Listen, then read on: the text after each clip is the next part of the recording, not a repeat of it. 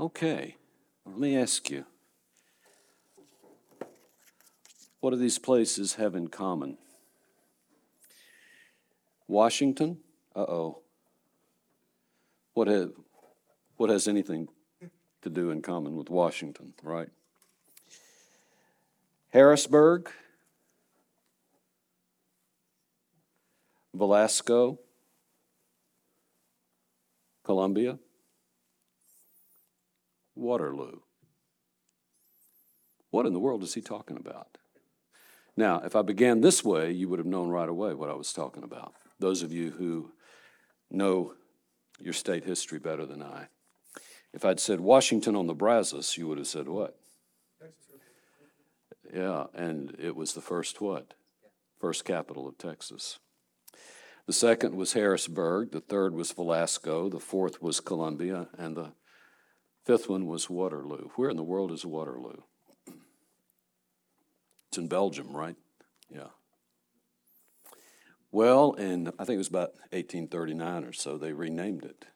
They renamed it after the father of Texas. And who is that? Stephen F. Austin. Yeah. What does that have to do with things?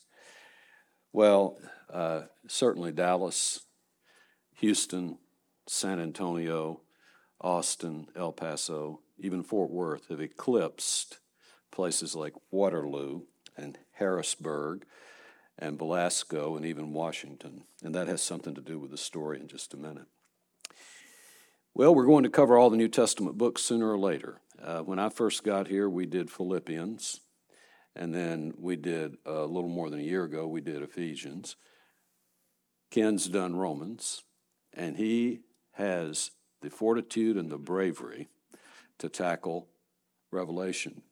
So if you want to hear about Revelation, come on Wednesday nights, and once about every 8 weeks, you'll hear about Revelation. Okay, I think it's going to take us a couple of years to get to Revelation, maybe 3, yeah. So tonight we're doing Colossians, beginning with the church at Colossae.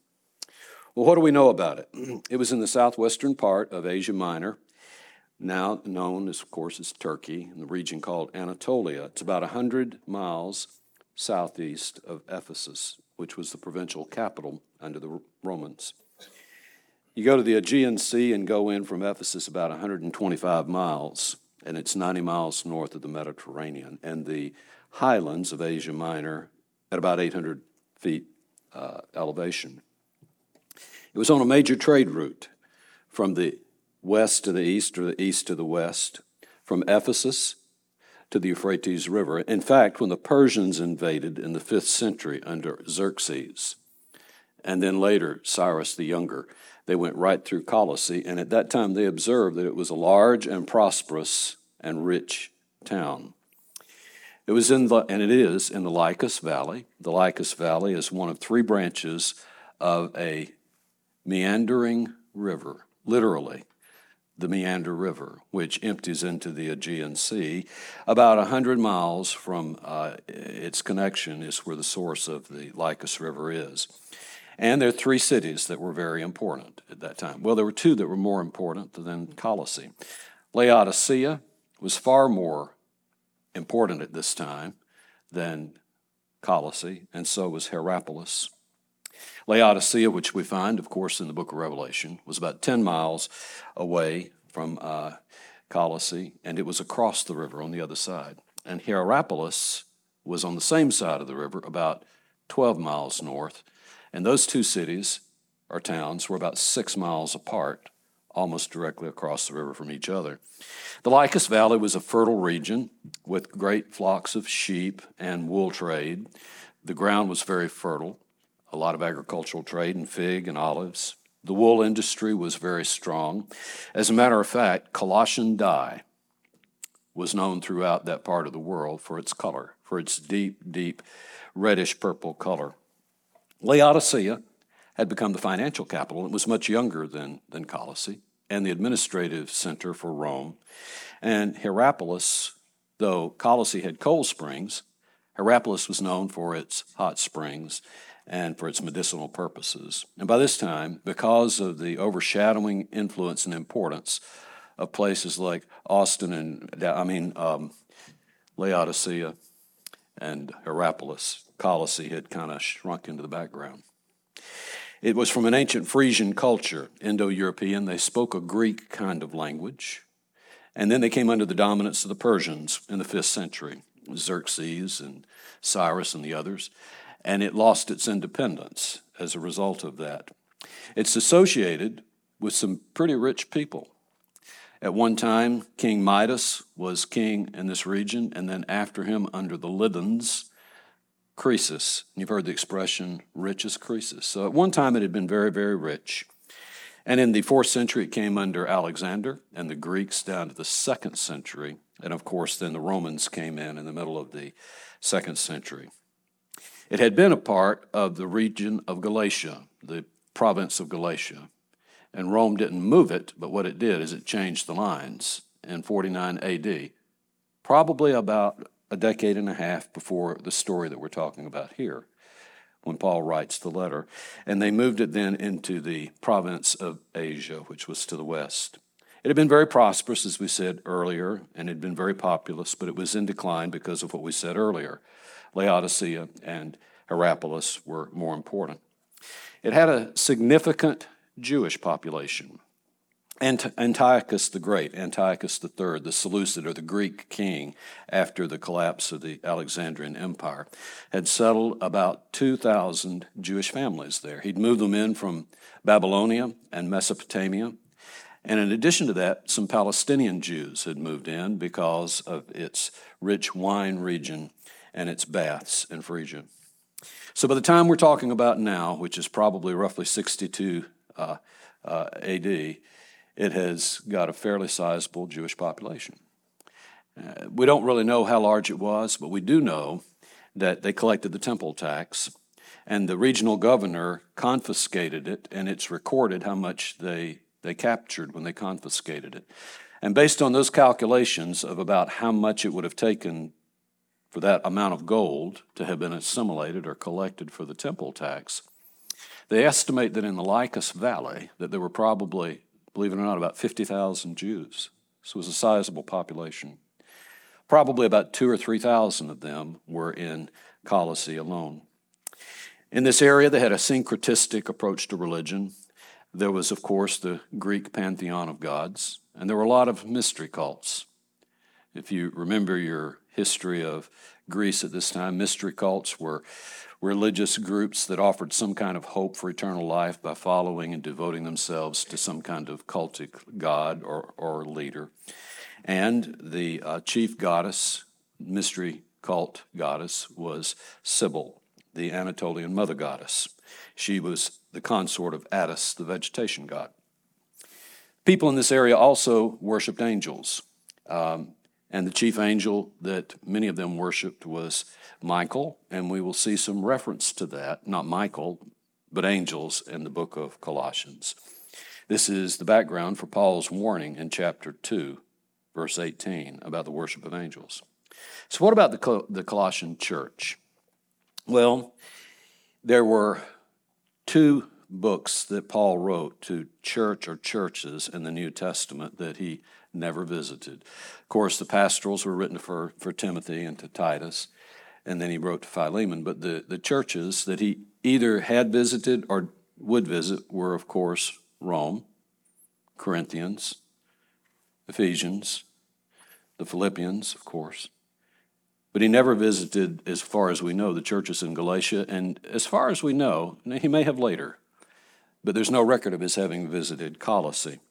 So he didn't start the church there, and he apparently, by the time he writes the letter, when he's probably in prison, he makes an observation that he has never seen them. Look at chapter 2, verse 1, if you've got your Bible. For I want you to know how great a struggle I've had on your behalf for those who are at Laodicea, a sister city, and for all those who have not personally seen my face. So apparently he'd not been to Laodicea or Hierapolis or Colossae. But clearly it was established under his influence. What we think was during the 3-year ministry at Ephesus. He was there almost 3 years in Acts 19. It says in that chapter then that the influence of the gospel under Paul then for 2 of those years spread throughout all of Asia, and that's where this is, and it reached all the Jews and the Greeks, Acts 19:10. So probably while Paul was in Ephesus, one of his protégés helped plant the church, and we think that it was Epaphras. So if you got your Bible, look at chapter 1, verse 7. For there we see that Epaphras is mentioned, that they have learned from Epaphras. Now, whether he was actually the first one to plant it or not, we don't know, but clearly he had been there and he had helped to disciple Christians in Colossae. He was one of Paul's missionary colleagues. We know this. Philemon is very important at this point because in addition to Philippians and Ephesians, Philemon is probably a prison epistle, probably written about the same time. And we see in Philemon, verse 23, that Epaphras was a colleague of Paul. And he was from Colossae. When you look at the last chapter of this book in verse 12, chapter 4, verse 12, Epaphras is mentioned being one of your number. They had learned the gospel from him in verse number 7 of chapter 1. And we know that he had ministered also in Hierapolis and also Laodicea. This is found in chapter 4. So when was the foundation of the church? Well, he was in Ephesus probably about 53, 54, 55, somewhere in there. So early to mid-50s, the church at Colossae was probably established, and most likely by Epaphras. It was predominantly a Gentile congregation.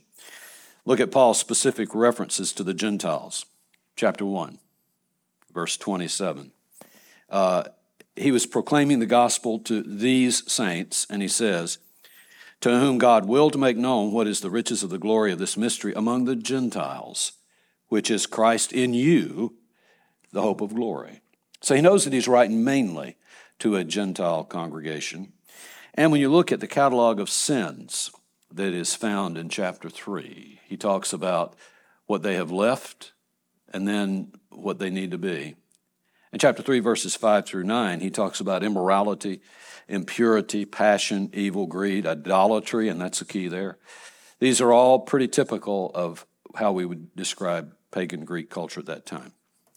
They probably met in Philemon's house. When we look at Philemon, the second verse, we know that there was a church that met. When he addresses Philemon, there's a church that's meeting in your house, he says to Philemon. And there are three connections that are important to trace this back to Epaphras and probably Philemon's leadership there at the church. There's the Archippus connection. When you look at Philemon 2, Archippus is Paul's fellow soldier, and he's in Philemon's house church there in Colossae. He was also a minister. Archippus was a minister in Colossae. We find that in chapter 4, verse 17, apparently in Philemon's house. So there was more than one minister beside Philemon there, and Epaphras has moved on. There's a connection with Onesimus. Of course, we know who Onesimus was. He was whose slave? Philemon's. And so when you look at Philemon verse 16, we see that Onesimus was his slave. And in Colossians 4, we see that Onesimus is a member of the Colossian church. So we're seeing this connection between Philemon and Colossae over and over.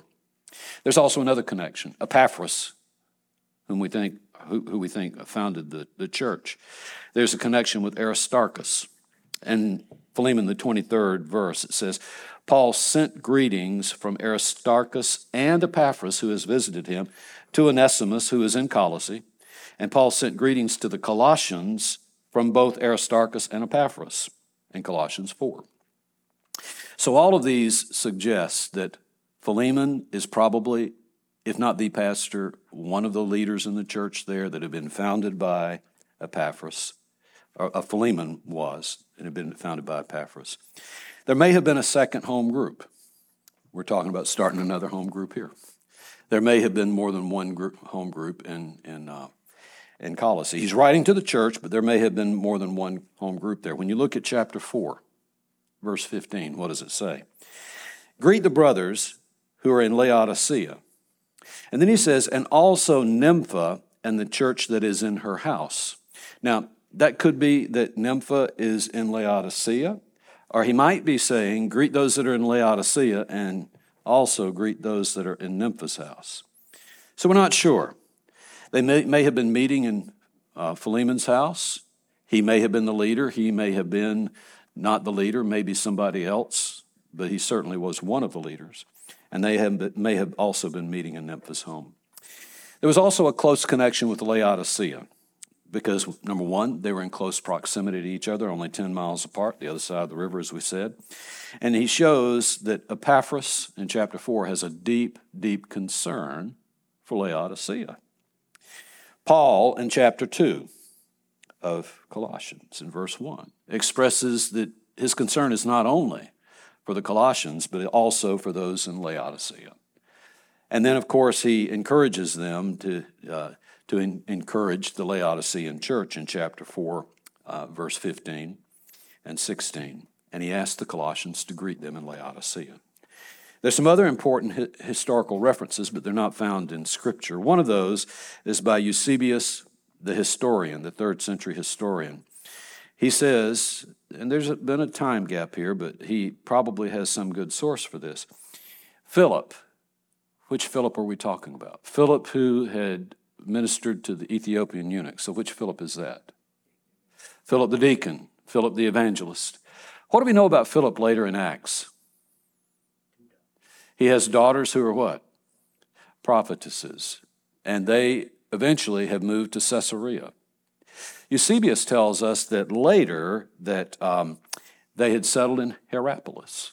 That's not a biblical source, but it's very likely, about before 70 A.D. And also, too, Irenaeus. At the end of the 2nd, the beginning of the 3rd century, he speaks about John's disciple Papias, who was also a fellow co-worker with Polycarp. He tells us that Papias became a bishop there of Hierapolis. So there's some other external historical sources about the region. So let's talk about the book. What about authorship? Well, who do we believe wrote it?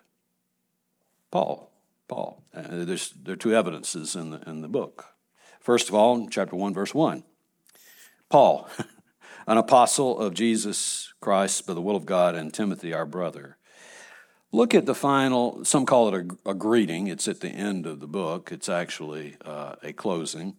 But this is one place where he really gets personal about it. He says, I, Paul, write this greeting with my own hand. Remember my imprisonment. Grace be to you all. So the two places in there where Paul says that he wrote it. And of course, there are some scholars that are skeptical about some Pauline authorship of some of the New Testament books. One of the concerns is the heresy that he's talking about here, many will say was probably a proto-Gnostic heresy, one of the heresies that he's dealing with. And probably Gnosticism was not that far developed by this time when Paul is supposedly writing this letter, and so they have some concerns. They may say, well, it's probably a later author. The description of Christ's cosmic identity is very well developed, much better developed than Paul's earlier works, his Christology and his earlier works. There's also a linguistic issue here. Now, I want to say this up front. I believe Paul wrote it, okay, but there are others that don't. So when you do a linguistic analysis of the book, there are 48 words, scholars tell us, that are not used anywhere else in other Pauline literature that we affirm as being Pauline. Okay, so it makes it a little different. There are 33 words in the book that are found nowhere else in the New Testament. So some would argue that this is a unique author that's not Paul. Supporters of Pauline authorship would say, yeah, but if you look at the similarities of what Paul is saying in Colossians with how he's writing in the language in Philemon, they're remarkably similar. And nobody questions Pauline authorship of Philemon. When you look at Galatians also has some words that are not used anywhere else, and nobody disputes Paul's authorship. And when you look at Colossians as a whole, 48 words out of the whole book, the language of it's really not all that unique in the New Testament. The early fathers, to a person, affirm Pauline authorship. Irenaeus, Clement of Alexandria, Tertullian, Origen, the historian Eusebius. So what about the date and the place of its origin? It was almost certainly a prison epistle, as we said, like in Ephesians, Philippians, and Philemon. In chapter 4, verses 7 through 9, when you look there, you see that Tychicus carries the letter to Colossae. Well, if you go over to Ephesians, which we know is a prison epistle, it also says that Tychicus carried Paul's letter then also to the Ephesians. So that's pretty good evidence that it's coming from the same time, delivered by the same person. There are also some commonalities, as we said, with Philemon, which we know to be a prison epistle.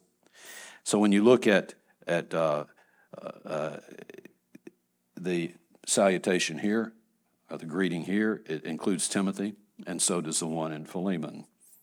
The same people are mentioned in Philemon as in Colossians. Onesimus, Archippus, Aristarchus, Epaphras, and Mark and Luke are there. So when you compare chapter 4 at the end with all of those greetings, I don't know who's going to do that sermon. Doing the sermon where you have a whole bunch of names that we don't know much about. I'm going to let you do that, Chris, okay?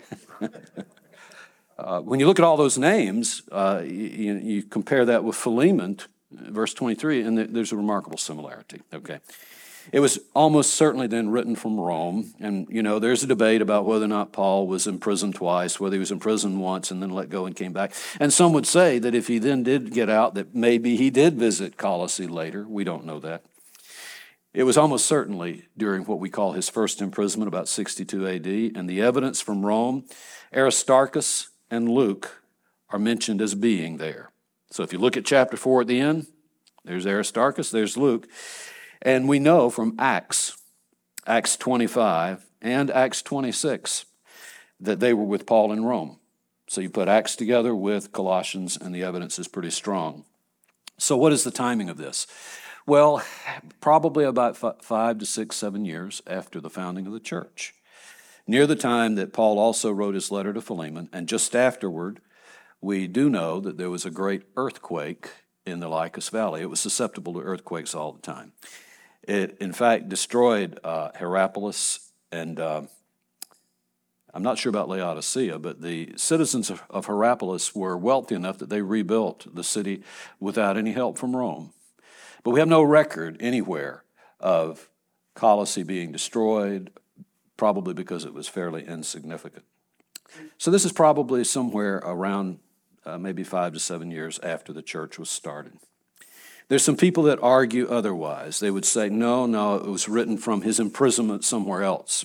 Some would say, you remember when he left Jerusalem, where did he go? After that, on his way to Rome, he went to Caesarea, and he was there for a while. So some would say, well, it's in Caesarea. The problem with that is we know that Philemon was probably, almost certainly, if not the leader, a key leader in the Colossian church. In Philemon 22, then, Paul asks, not Colossians, but in Philemon, Paul asks Philemon to prepare a room for him in Colossae.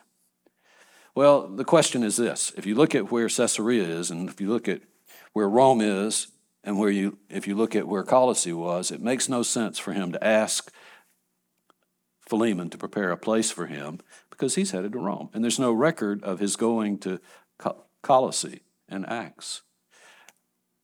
Now, it could be that he's planning to visit Colossae after his imprisonment in 62. That would make sense. There are others that would argue that it would be even earlier when he was in Ephesus and temporarily imprisoned there. But this is problematic because Acts suggests that Luke and Mark, it's the absence theory. Luke is writing in the first person, we did this, and all of a sudden there's this gap where Luke doesn't mention we, it's they. Well, it's during that time, you see, Luke is not in Ephesus with Paul. And yet, in Colossians 4, we know that Luke and Mark were with him. So probably those two theories don't hold much water. Almost certainly he was in Rome. Almost certainly it was 62 AD, and the circumstances were these. Epaphras has visited. We find this in chapter 1, verse 7 and 4:12. And he's updated Paul on the situation at Colossae. Epaphras has decided to remain in Rome, and Paul lists him as a fellow prisoner with him. Not in Colossians, but once again, in which book do you think? In Philemon. Okay, so we know that Epaphras is there. He's waited, he's ministering to, and he's a prisoner with Paul. And Paul writes the letter from Rome, from prison, almost certainly, addressing the issues that Epaphras has raised. And Tychicus then takes the letter to Colossae, along with the slave, along with Onesimus, to reunite him with Philemon. Chapter 4, verses 7 through 9. What is the purpose of the book, and what are the themes? The main purpose is to correct some false teaching that is beginning to bubble up in Colossae, rejecting the influences of two things. One is the domain of darkness. Chapter 2, verse 13, Paul introduces what he's talking about, some of the heresies there, with the domain of darkness. In chapter 2, verse 18, there's an issue of angels. There apparently was a cult, as we said, that venerated angels and spirits. This may have been the very, very beginning, hence, of Gnosticism, proto-Gnosticism, blended along with pagan practices and magic and the occult and astrology, although those are not mentioned specifically. This cult, we know later, emphasizes spiritual perfection and an emphasis on knowledge and spiritual elitism with a kind of secret knowledge. Well, he addresses this in verse number 2. He talks about don't fall prey to human philosophies and traditions, that kind of secret knowledge that's associated with those kind of cults. And then they also were, some sects of Gnosticism were severely ascetic, self-denying. And we find this in what he addresses in verse 23 of chapter 2, where he warns them against self-made religion that emphasizes self-denial to an extreme. So that's one thing that he's dealing with. He's dealing with some kind of cult that's associated with the domain of darkness.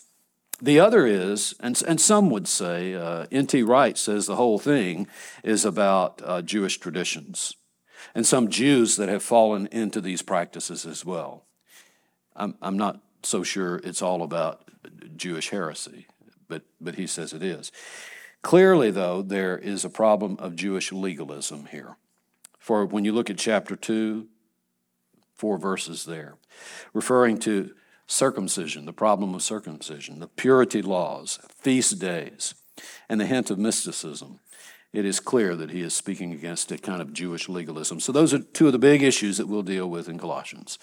This kind of Gnostic sort of heresy that's emerging and Jewish legalism. The main theme of the book, I remember in New Testament, in my studying for my final in New Testament 2 in the epistles, I finally learned the difference between Ephesians and Colossians. Ephesians is about the church, and it's about the what of the church? The body of Christ. Colossians is about the church, but it's about the what? It's about the head. It's about the head of Christ. So they both deal with the church, but this, of course, focuses on what? Christ's supremacy. Different aspects of supremacy. Cosmic supremacy. And I'm not going to go into great detail in this because we're going to preach through it a little bit later, but it's depicted in a hymn that is found in verses 15 through 20 of chapter 1. This hymn sounds very similar to the prologue to the Gospel of John and sounds very similar to the kenotic hymn, the pouring out hymn of Philippians 2. In the first stanza, verses 15 through 17, it speaks about Christ's pre-existence, his role in creation, and that he is the image of the what? Of the invisible God. Clearly, cosmic superiority, supremacy, the mediator of all creation. In the second part of the hymn, in verses 18 through 20, he speaks about Christ's supremacy not in creation, but in what we've been talking about for 15 months. When did you say we started redemption? Yeah, last summer. His supremacy in redemption, redeeming all things through the power of his resurrection, reconciling all things through his blood on the cross. And he comes to a crescendo later after this hymn in chapter 3 and emphasizes that Christ is all in all. So one theme, clearly, is Christ's supremacy as cosmic Lord. There's a second supreme thing, and that is he is supreme as deity. Now, if this is proto-Gnosticism, you know what that turns into. Gnosticism basically turns into a kind of, not Christian, but some called it Christian polytheism, where they believed in kind of many demigods. And so he may be combating that there. There is only one God, and his Son is supreme. He possesses the fullness of deity, and he is head over all and has authority over all in chapter 2. So, supreme cosmic Lord, and he is supreme God of anything that you call God, and he's supreme over the church. There's an emphasis on the unity of the body in Ephesians, as we said. Here, the emphasis is on the headship of Christ over the church, 1:18. And then finally, he's supreme and comprehensive in his victory. His obedience on the cross has resulted in his ascension, his resurrection and his ascension. And as a result, near the end of chapter 2, he has been raised to the point where he does what? He subdues all things, all powers, and all authorities. So clearly, the main theme that runs through Colossians is the supremacy of Christ in different ways. There are some other major theological themes. Redemption, okay? Chapter 1, verse 20. The Redeemer of all creation. The analogy of baptism to the resurrection found in chapter 2 and 3. A third theme is freedom in Christ from legalism and empty religion, found in chapter 1. A couple of other sub-themes. Contrasting time and time again different domains and lifestyles. He talks about being raised from the domain of darkness and being redeemed in his kingdom. Set your mind above things above in chapter 3, rather than things below. Do not live worldly lives in chapter 3, and then he lists all those sins that we talked about, but holy lives, and he describes that. And then too, like Ephesians, we've got the household code. The household code where it talks about how we should manage our house and our business. The relationship of husband and wife, and what's next? Children and parents, and what's next? Slaves and masters, or we might say people in the workplace to their boss. So he has another household code which is here. And it goes from the end of chapter 3 to the beginning of chapter 4.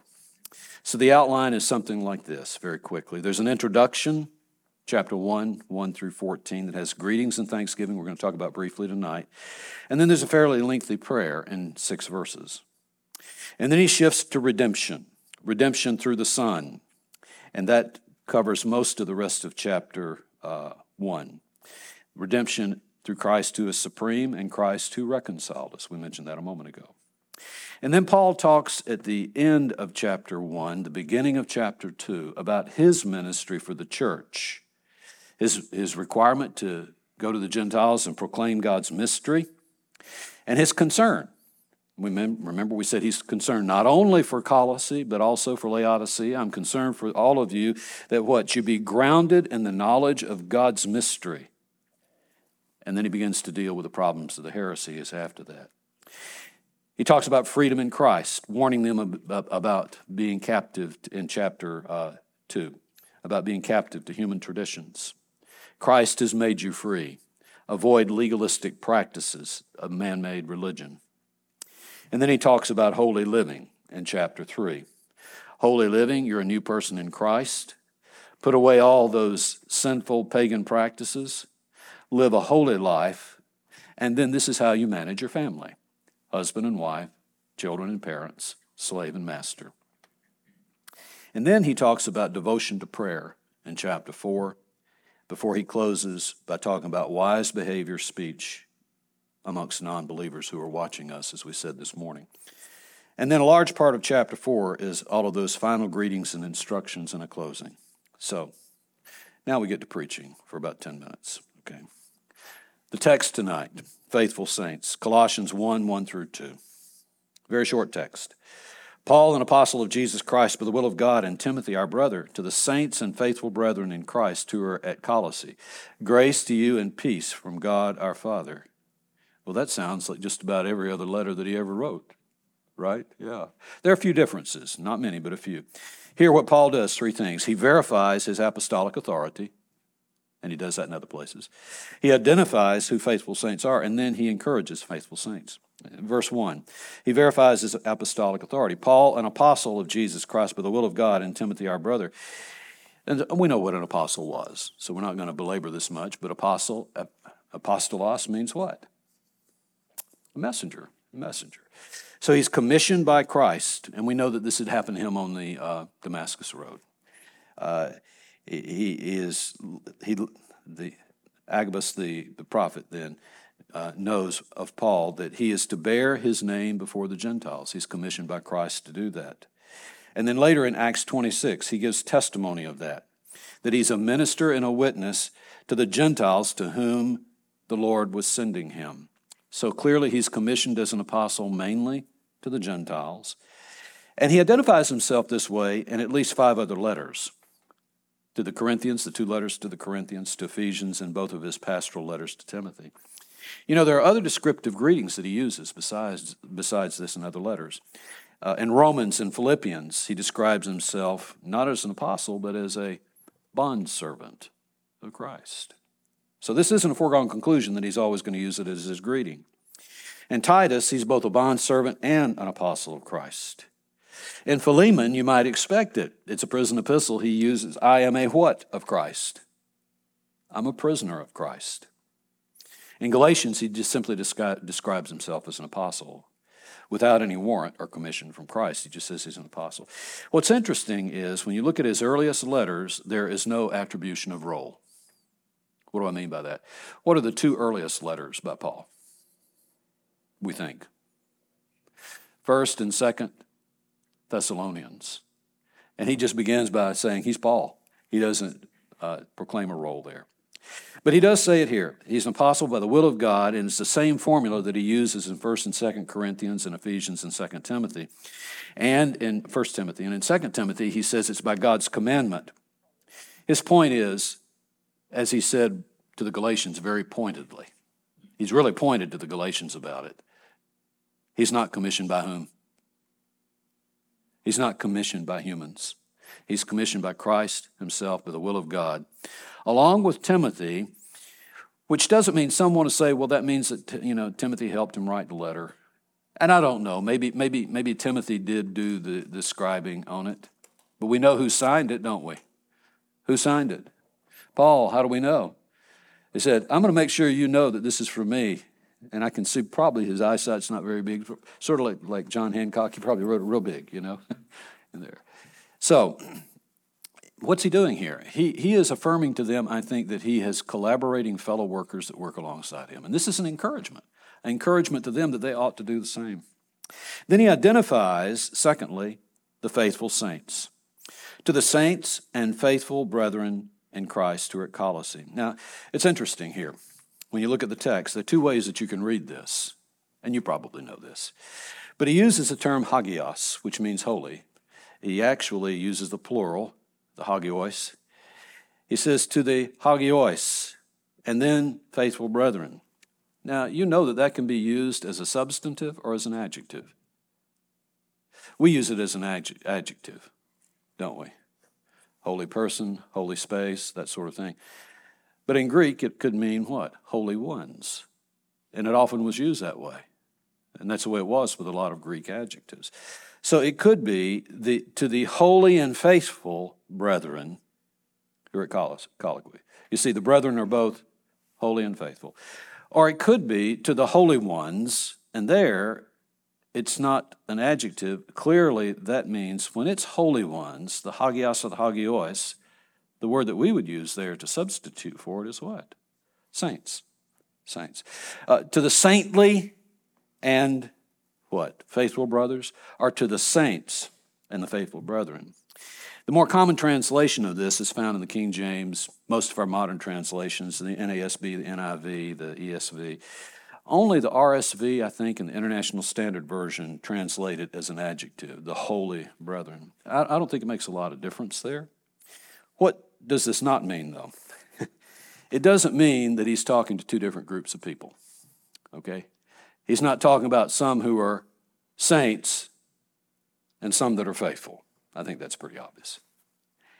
There's another thing that I think that and it's kind of subtle here. I don't think that he's doing this, but some would say, well, he's talking to part of the church at Colossae. He's talking to those that are holy and faithful, but there's some that aren't. I think it's just a general description. To all of you that are at Colossae, I am proclaiming you, I am describing you, I'm identifying you as what? Both what? Holy saints and faithful. Holy ones, the saints. What does this not mean? Are you a saint? Am I a saint? Be careful here, okay? What does it mean? It's not a moral description. It doesn't mean that the people are perfect. It doesn't mean that they have achieved some status of goodness. Although the expectation is that we are to be holy like our God is holy, there's clearly that. We are to be, as Jesus said in the Sermon on the Mount, be perfect as our Heavenly Father is perfect. Sure, but it doesn't mean that we've achieved any kind of holiness, certainly not on our own, or that we have come to a point of perfection. That's not what it means. Rather, it's a corporate identity. It's talking about the people of God. God has done what? Holy means what? It's not just a moral quality, and we know this. It is to be sanctified. That has to do with morality, but it means to be what? It means to be set apart. We know that. So there are people that have been set apart for God's purpose, like Israel had been. In Exodus, the 19th chapter, they stood at Mount Sinai, and God has called them a kingdom of priests, and what kind of nation? A holy nation. It certainly doesn't mean that they had arrived. Heavens, no. They grumbled in the desert 10 times. They rebelled against him. But they were set aside and dedicated for God's purpose. In Leviticus, the 11th chapter, it says, holy yourselves, consecrate yourselves, and be holy. Well, what that means, it does mean to live like God wants you to live, but it really means to set yourself apart to God's purpose. Leviticus 19, you shall be holy as the Lord your God is holy. Surely, that isn't an expectation that we can ever be in this life perfect. It has to do with being set apart. And it's confirmed later in this letter that this is what he means, because in chapter 3, verse 12, look at it, it says, so, as those who have been chosen of God, the elect, you see, the covenant people, new covenant people, holy and beloved. You see, it's a description of the people of God. That means that today, as we know, some cultures believe in saints are those that have been beatified and they're in the presence of God and the rest aren't quite there yet. No, it's not biblical. It means that all of God's people are saints. This is a radical change into the new covenant. In the old covenant, that term holy was reserved for Levites and priests, for Nazarites, for prophets, for angels, apart from that expression found in the holy nation. In the New Testament, all of God's people in his body are holy. And this is what's really radical. That's why we took the time to say, what kind of church is Paul talking to? What is the constituency of the church at Colossae mainly? Gentiles. He's saying to Gentiles that are uncircumcised, that haven't gone through proselyte baptism, that haven't become Jews, he's saying to them, you're holy. You're set apart for God. You're dedicated for his purpose. This is radical stuff. And there's no requirement for circumcision. As a matter of fact, he deals with that later. Don't let people make you think that you got to be circumcised first. Don't let people make you think that you got to go through legalistic requirements to become a Christian. This is radical. There's a curious omission here. Why does Paul not greet the church at Colossae? There are other places where he greets the church. 1st and 2nd Corinthians, 1st and 2nd Thessalonians, Galatians, he greets the churches, not just one church. I think one of the answers is this. In the early letters, which we've just described, Paul greets the churches. In the later letters, he uses more personal addresses. Romans, beloved and saints. Ephesians, saints and faithful. Philippians, saints in Christ. Colossians, saints and faithful brothers. He's using a more personal term to identify who the corporate body is. They're the members of the church. And he made this clear in his letters to the Corinthians. He's talking to the church in Corinth because he's addressed it to the church in both 1 Corinthians and 2 Corinthians. But then he says to the church, those who have been sanctified by Christ Jesus, saints by calling. 1 Corinthians 1:2. Parallel text, 2 Corinthians 1:2, he's talking to the church of God in Corinth, and he says, with all the saints who are with you throughout Achaia. So clearly, this term saints is identifying the church, that they're dedicated to God. They're faithful brothers. This is a very unusual usage. It's unique in Paul's description in his greetings. He uses it nowhere else except in Colossians.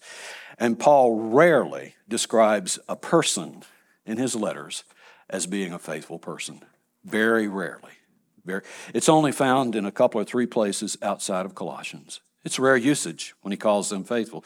He calls Timothy faithful in 1 Corinthians. He calls the Ephesians faithful in chapter 1, verse 1. He calls Tychicus faithful in Ephesians 6. And those are the only other places that he mentions people being faithful when he's talking about individual persons. And yet in Colossians, there are three references beyond this about people who are faithful. He, even though he has not met them, based on Epaphras' report to him, knows that they have a quality of faithfulness. I think that's one thing. He speaks of Epaphras being faithful, of Tychicus being faithful, Onesimus being faithful. What is meant here? I don't think that he's so much talking about people that he knows on record as being faithful. I think what he's doing, Epaphras has reported to him that they have been faithful up to this point, but they're being besieged by heresies. I think another thing's going on here. Maybe I'm reading too much into it. But you know, when your parents raised you and they told you how good you were, and you knew you worked, how smart you were, and yet you just got that C on that exam. You know what your parents were doing? What were they doing? They were encouraging you, and they were laying out a standard for you to live up to. And they were also saying, I have what in you? I have faith in you. I have faith in you. You have problems at Colossae, and we're going to be talking a lot about those over the next few months that they're dealing with.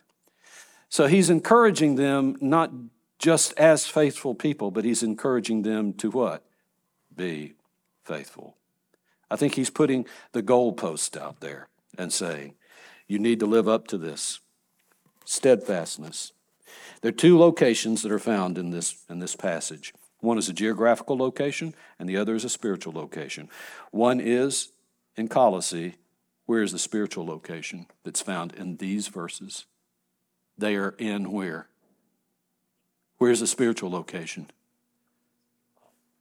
They're at Colossae. They are in Christ. This is a Pauline term. We've said it before. We said it when we were talking about redemption. This term in Christ is found by only one other author in the New Testament, and it's by Peter, and he uses it only twice in 1 Peter, but it's used 12 times in Colossians. Paul uses it over and over and over, 80 times.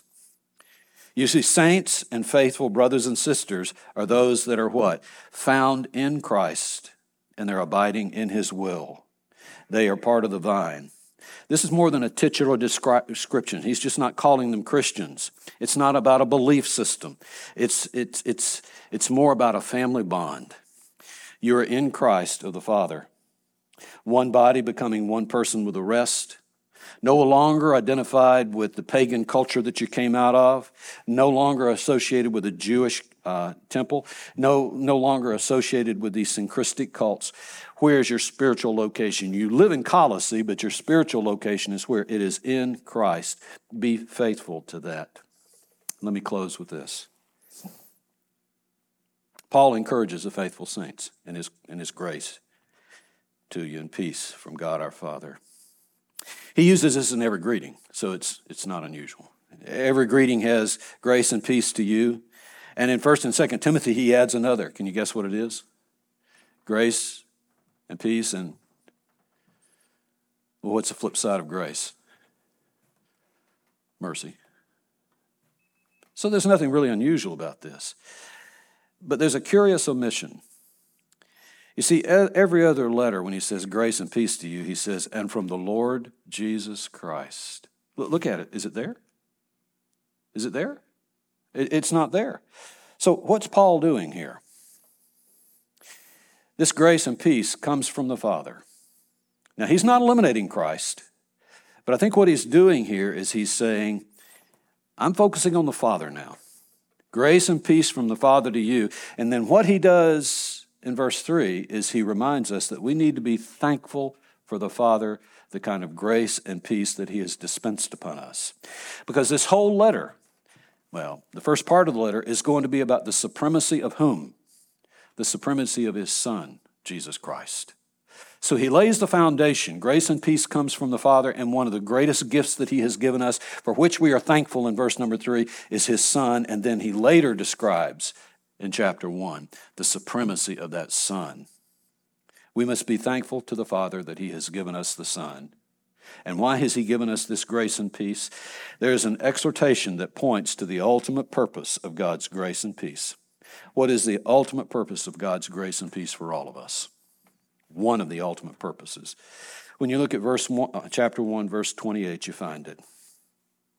We have the grace of God through the Father and the peace of God through the Father that comes through Jesus Christ, so that what might happen in verse number 28, that we proclaim him, that is Christ, admonishing every man and teaching every man with all wisdom, so that we may present every person, what? Complete in Christ.